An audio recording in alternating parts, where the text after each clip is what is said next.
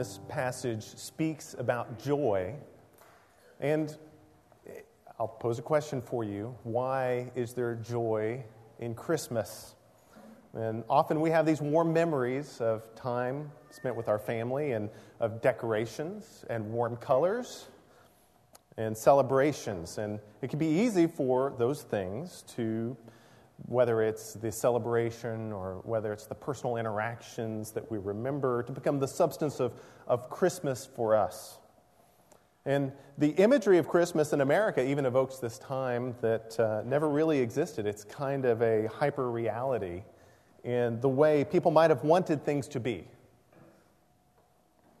Having some tie to our world, but it's not really reflecting the world as it is. It's kind of like a Hallmark movie in a way. Almost like Hallmark movies are a personification of this. And there is something very human to this desire, though, the desire to see things be made better. And we live in this fallen world, and there's disease, and there's death, and there are broken relationships, and there's disappointment. And it's a common human experience to want to see good come into the world. The question is, where does that good come from? And at the end of the day, the joy from gifts is temporary.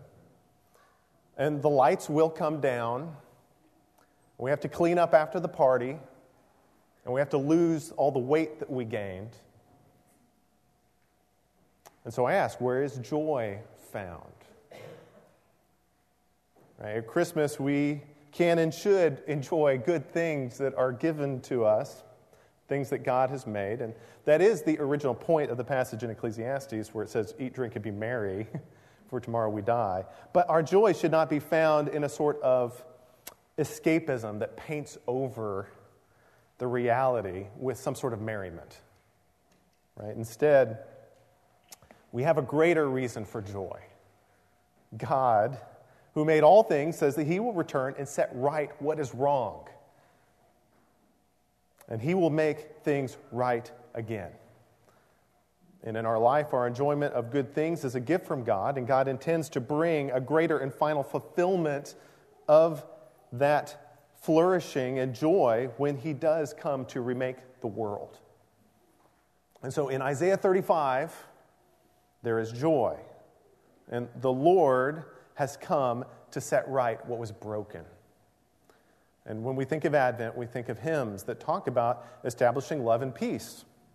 Right? What Christ came to accomplish certainly involves that love and peace. But it's more than just a sprinkling of goodness on the hurt of the hard reality of the world around us. He actually came to set right what was wrong. And so, in the hymn, Joy to the World, that we sang this morning, no more let sins and sorrows grow, nor thorns infest the ground. He comes to make His blessings flow, far as the curse is found. Right? Jesus coming into the world is the institution of the long-awaited redemption of creation. And so creation waits in longing expectation of that day. You'll see passages in the Old Testament that talk about that day. It's a certain day. Right? And so there's this connection between Christ's first and second advents. Right? The first advent looks forward to the second. And both involve the removal of the curse of the fall. And in the first advent, we see the kingdom of God breaking into the fallen world, with Christ's church as the first fruits of a promised new creation. And Christ came to begin to remove the curse. And in the second advent, we will see the culmination of that recreation. Christ will completely remove the curse, and God will walk with His people as He did in the garden. Okay. So let's read Isaiah 35 this morning. The wilderness and the dry land shall be glad. The desert shall rejoice and blossom like the crocus. It shall blossom abundantly and rejoice with joy and singing. The glory of Lebanon shall be given to it, the majesty of Carmel and Sharon.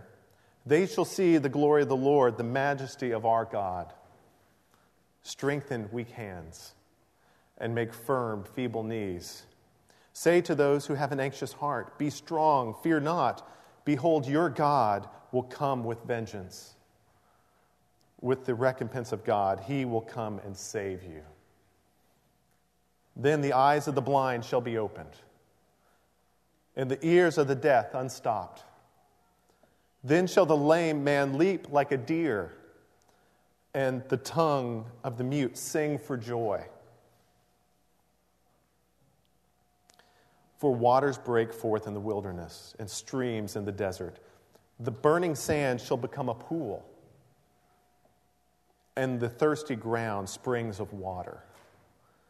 In the haunt of jackals, where they lie down, the grass shall become reeds and rushes. And a highway shall be there, and it shall be called the way of holiness. The unclean shall not pass over it. It shall belong to those who walk on the way. Even if they are fools, they shall not go astray. No lion shall be there, nor shall any ravenous beast come up on it. They shall not be found there, but the redeemed shall walk there, and the ransom of the Lord shall return and come to Zion with singing. Everlasting joy shall be upon their heads, and they shall obtain gladness and joy, and sorrow and sighing shall flee away.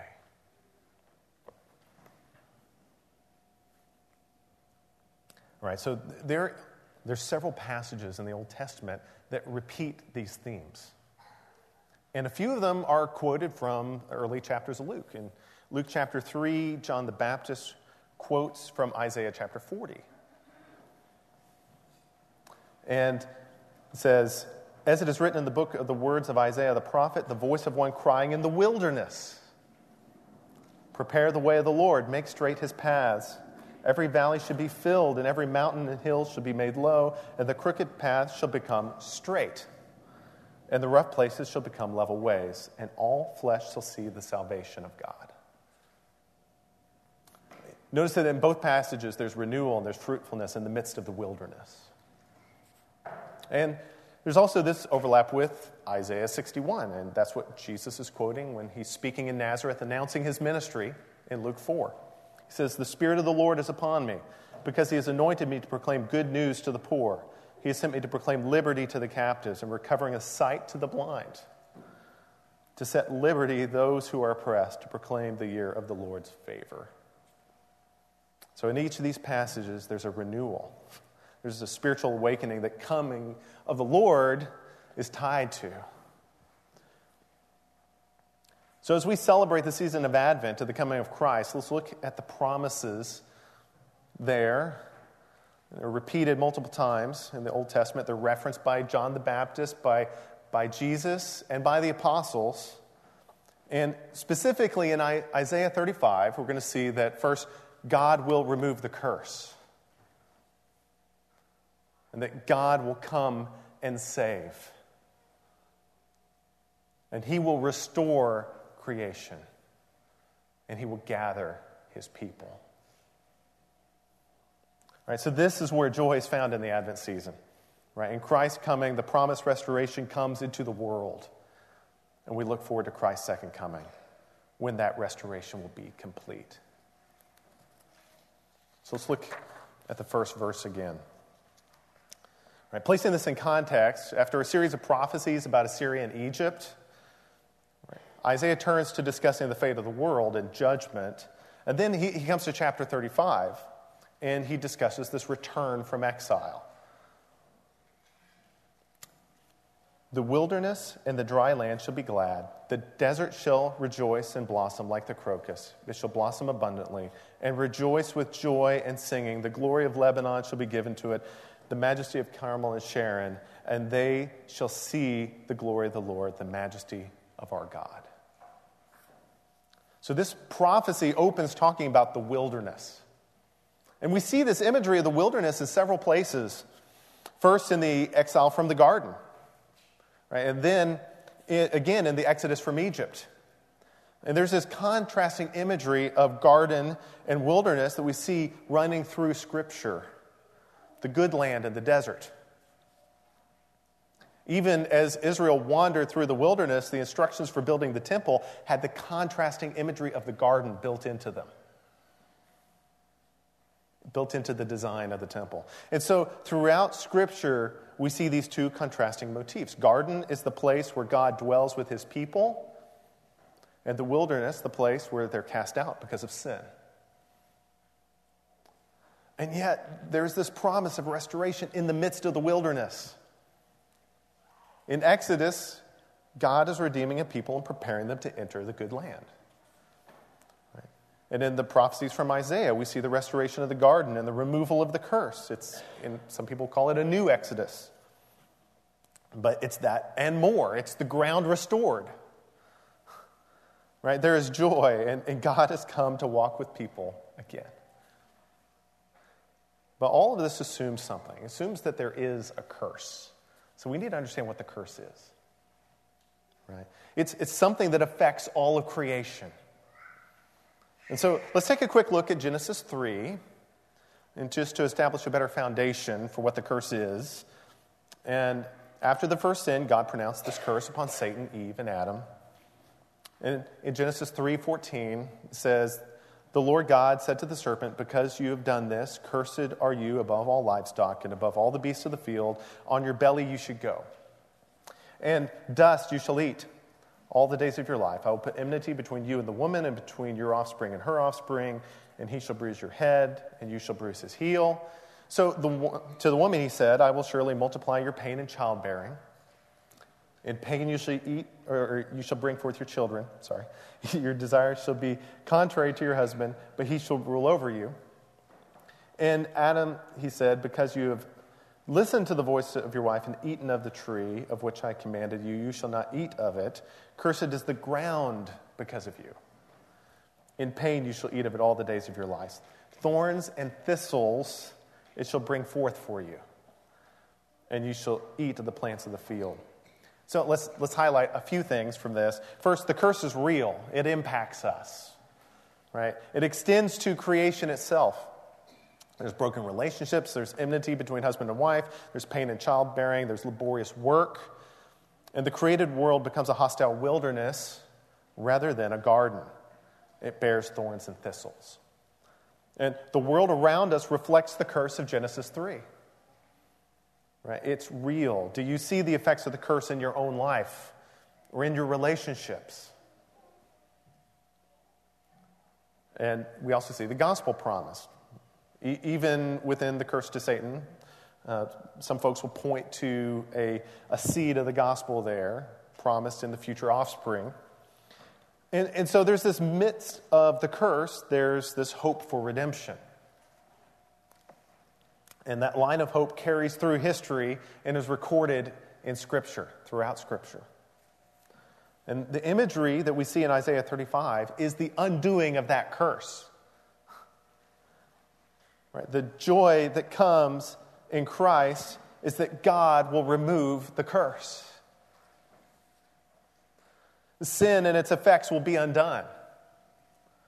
And he announces that in the Gospels, right, this is an element of what Christ came to do, and he is beginning that work through the new covenant, through regenerated hearts, through a new people who he calls his church. But that's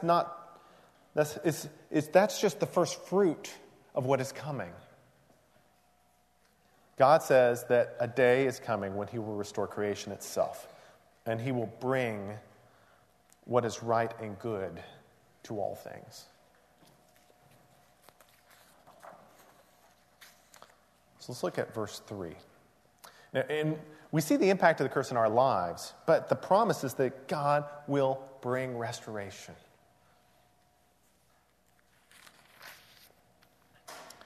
Strengthen the weak hands and make firm the feeble knees. Say to those who have an anxious heart, be strong, fear not. Behold, your God will come with vengeance, with the recompense of God. He will come and save you. A little further ahead in verse 8, we see that these folks are heading down a highway. to return to the Lord. And so they are pilgrims. But then looking back at verses 3 and 4, God coming and saving them should remind us of the Exodus again. And remember the themes of the Exodus. God will preserve a people in the midst of the wilderness and will deliver them safely to the promised land. God will come and save his people. He did it once, and the prophets are full of prophecies that point to where he will do it again. And so in light of this context, these are the instructions that God gives to them. Strengthen weak hands. Make firm feeble knees. Let the anxious heart be strong and fear not. The point is that they don't have to live in fear because God is the one who will save them. Right? God is the one who will fulfill his promises. It also says that God will come with vengeance. This reminds us of the connection between salvation and judgment. God will bring judgment upon the world, but that is part of the restoration of the world. And judgment will come, and the earth will be restored. In the end, those who do not look to God will see judgment, and those who are trusting in Christ, they will be gathered, and they will see the removal of the curse. So just like the flood, our salvation comes in the midst of judgment. And judgment will come, but God's people are safe in him. Again, looking back to Isaiah 61 that Jesus quoted, if you go read the passage from Isaiah, that section leads into this that says, "And the day of vengeance of our God to comfort all who mourn." Again, you can see the vengeance of the Lord tied to this restoration and rescue that comes to those who trust in him. And Jesus uses that same passage in Luke 4 and tied to his ministry. Right? This is fulfilled in your presence.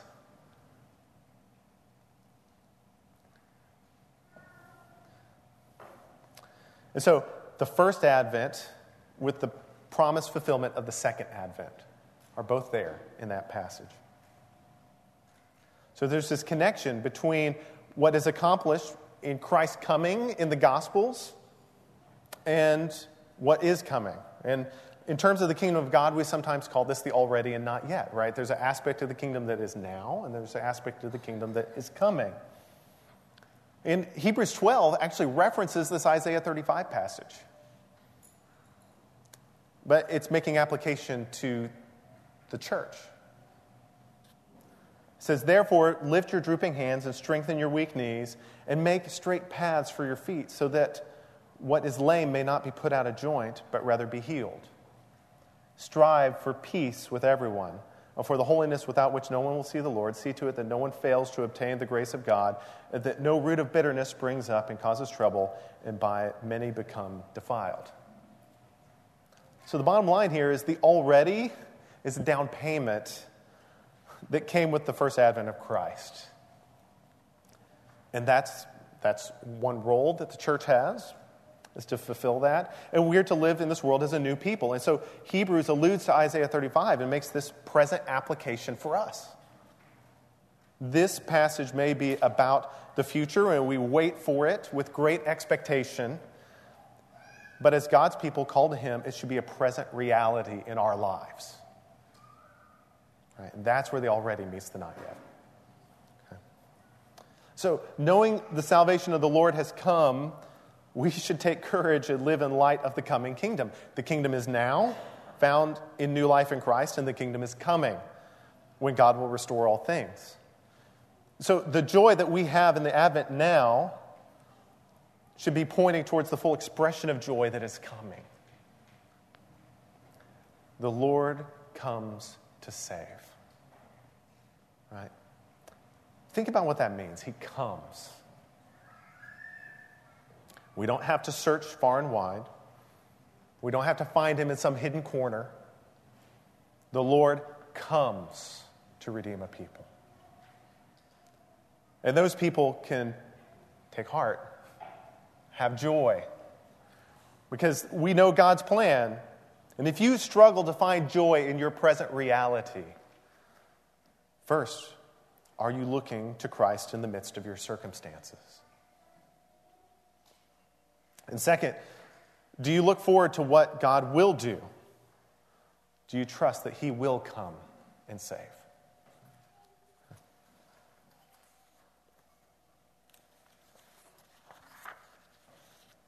Okay. So we see the impact of the curse on creation, but the promise is that God will restore creation. Let's look at verse 5. Then the eyes of the blind shall be opened, and the ears of the deaf unstopped. Then shall the lame man leap like a deer, and the tongue of the mute sing for joy. For waters break forth in the wilderness, and streams in the desert. The burning sand shall become a pool, and the thirsty ground springs of water. In the haunt of jackals, where they lie down, the grass shall become reeds and rushes. So giving sight to the blind and hearing to the deaf, where have we heard that before? These are miracles recorded in the Gospels. Right? God has the power to restore creation, both physically and spiritually. And when Jesus heals, it reinforces that he has the power to set things right. So we can work hard, but there are some things that we cannot fix. And as Jesus healed, he points to the reason he came, to bring new life, to undo the curse, and to set things right. Blindness also represents a lack of sight, to see the truth of the gospel. So Christ gives us eyes to see the reality of the curse and the truth that he comes to undo that curse. So the lame will leap like a deer. In Acts 3, we see the example of a lame man who was healed and he leapt. The mute will sing for joy. As God brings restoration, it results in praise given back to him. And it says that fools will be given sense to see things rightly. They have eyes to see. Right? So the see is not just blindness brought to sight. There's a spiritual reality to it. Even the fool can see the way. And this restoration extends to the earth itself. The wilderness. Right? So here it's pulling in that theme of the garden versus the wilderness. The wilderness itself, which for them would have been a desert, it brings forth water. The sands become a pool. In the dry places where the jackals haunt, suddenly you find plants that you would find in the wetlands. And that restoration of creation is echoed in Romans chapter 8. If you look at Romans 8:18, for I consider that the sufferings of the present time are not worth comparing with the glory that is to be revealed in us. For the creation waits with eager longing for the revealing of the sons of God. For the creation was subjected to futility, not willingly, but because of him who subjected it in hope, that the creation itself will be set free from the bondage to corruption and obtain the freedom of the glory of the children of God. For we know that the whole creation has been groaning together in the pains of childbirth until now. And not only the creation, but we ourselves, who have the first fruits of the Spirit, groan inwardly as we wait eagerly for adoption as sons, the redemption of our bodies. For in this hope we are saved. Now hope that is seen is not hope, for who hopes for what it already sees? But if we hope for what we do not see, we wait for it with patience. First fruits. Redemption begins with his people. They are the first fruits. And that's the already of the kingdom. But redemption will extend to all creation. We're awaiting that day, which has not yet come. So the first fruits of Christ coming points towards this expectation of complete redemption. And that's what Paul is dealing with there. The already anticipates the not yet. So in the New Testament, we see these prophecies as being fulfilled in Christ in his first advent, yet there are aspects of those same prophecies that will be fulfilled in that day. So God's restoration should change lives. And does your life reflect the wilderness or the garden? Right. Christ's church is supposed to be the first fruits. It's supposed to be the garden. But woe to us if our fellowship reflects the wilderness, if our life bears thorns and thistles. So if you want to eagerly await him, then seek the humility and willingness to be made new. Right? We need a new creation. And you're not going to get there by trying to look the part. Right? New life is given by the Spirit of God. Again, just pulling in from Isaiah, spending a lot of time in Isaiah today, but Isaiah 59, it has a reference to the idea of the new covenant. It says, the Redeemer will come to Zion, and those in Jacob who turn from transgression, declares the Lord. And as for me, this is my covenant with them, says the Lord. My spirit that is upon you and my words that I put in your mouth shall not depart out of your mouth.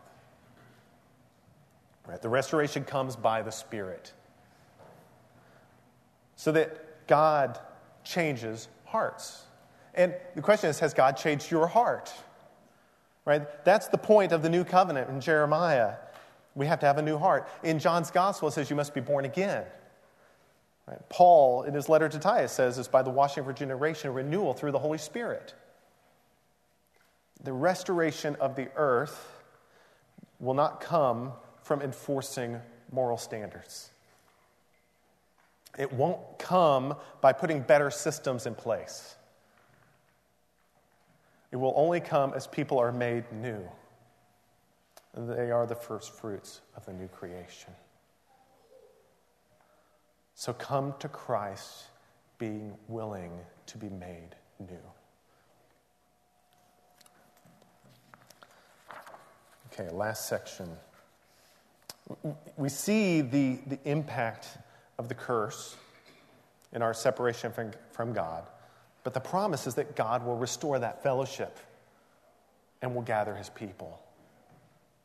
So in verse 8, it says, and a highway shall be there, and it shall be called the way of holiness. The unclean shall not pass over it. It shall belong to those who walk on the way. Even if they are fools, they shall not go astray. No lion shall be there, nor shall any ravenous beast come up on it. They shall not be found there. But the redeemed shall walk there, and the ransom of the Lord shall return.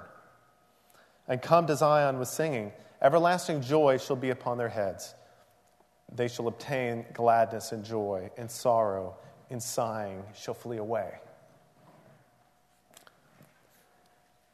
They are gathered.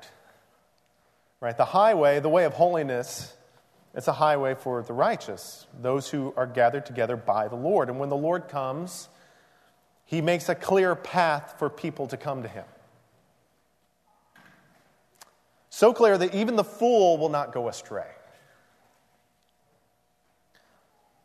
This will happen in that day. Right, a future day that is coming. And they do not have to travel across dangerous, uninhabited land. Right? They don't have to take a difficult off-road journey.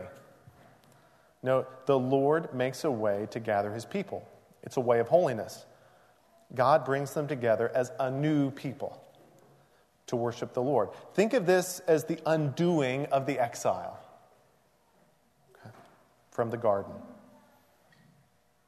So they have protection. The path is secured by the work of the Lord. Travelers do not have to fear the lion or vicious beast. The redeemed can walk on it in peace. They have gladness. Right? Those who are ransomed by the Lord will return to Zion with singing. And they have unending joy. What does that sound like?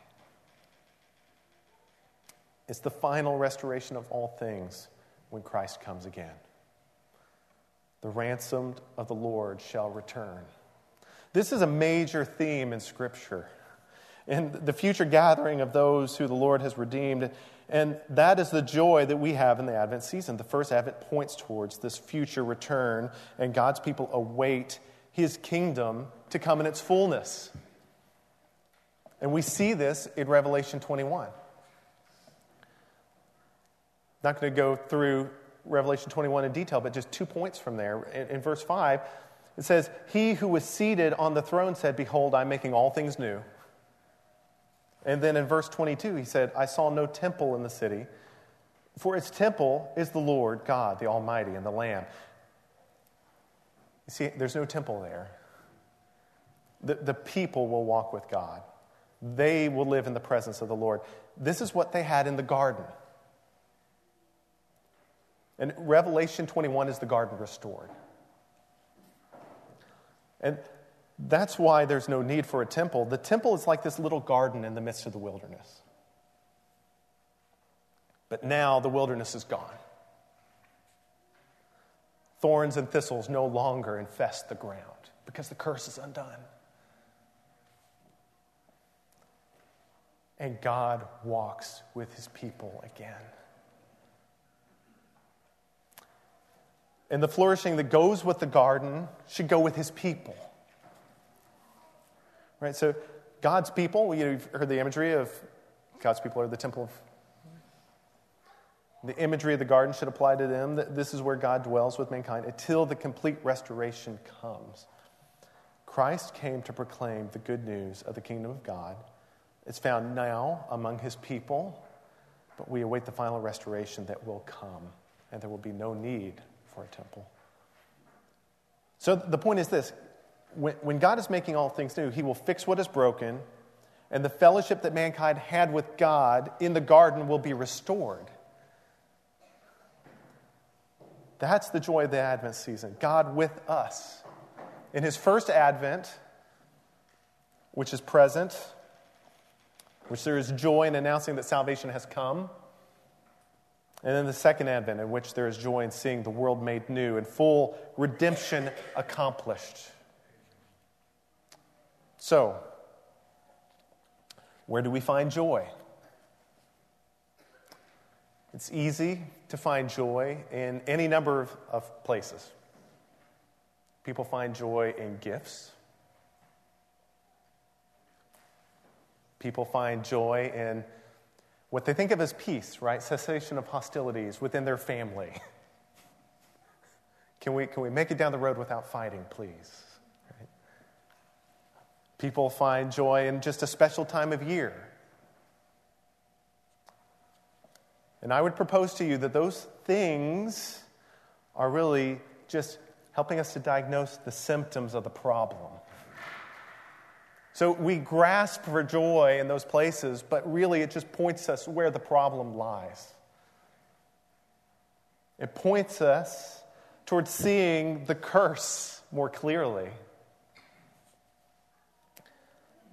And, people have this nostalgia. I talked about nostalgia for an 1880s that never existed. It's not bad necessarily to have some sense of nostalgia, but we just don't go back far enough. Right? Our nostalgia should be for the garden. That's what we should be looking to. The celebration should point to the substance, and that substance is that the curse is removed and the garden is restored. So, know that Jesus came to reverse the curse. Right? This is the promised expectation that is thread throughout Scripture. Sometimes we live in this world as though the curse is normal. Right? We kind of normalize it. We get along as best we can until that day. Right? We make the best of it and we come to expect it, but Jesus came to reverse the curse, and that is where we can have joy. Second, know that Christ's first advent means that renewal has come. Right? As God opens blind eyes to see the goodness of his kingdom, renewal begins with his people. If you've not trusted in Christ, if you do not know that renewal in your own life, then know that Christ came to give sight to the blind and to set captives free. My prayer is that that would be real in your own life. And then third, long for the Lord to come, for the restoration of the world and the gathering of his people. As long as you go through life, long for renewal at the time when God will restore. He'll restore the fellowship that we had in the garden when God walked with his people. Look forward to the future, knowing that that redemption has already begun. The first coming is a down payment. The kingdom here is available to those who turn to the Lord. And yet, we wait for it to come in its fullness. God will fulfill his promises, and we wait for him. So long for that day. And this is the culmination of the big storyline of Scripture. God created, man sinned, bringing the curse, and Christ redeems, undoing the curse. And God will bring restoration to all of creation. So may each of us find joy in the coming of Christ at Advent. And far as the curse is found, God will restore.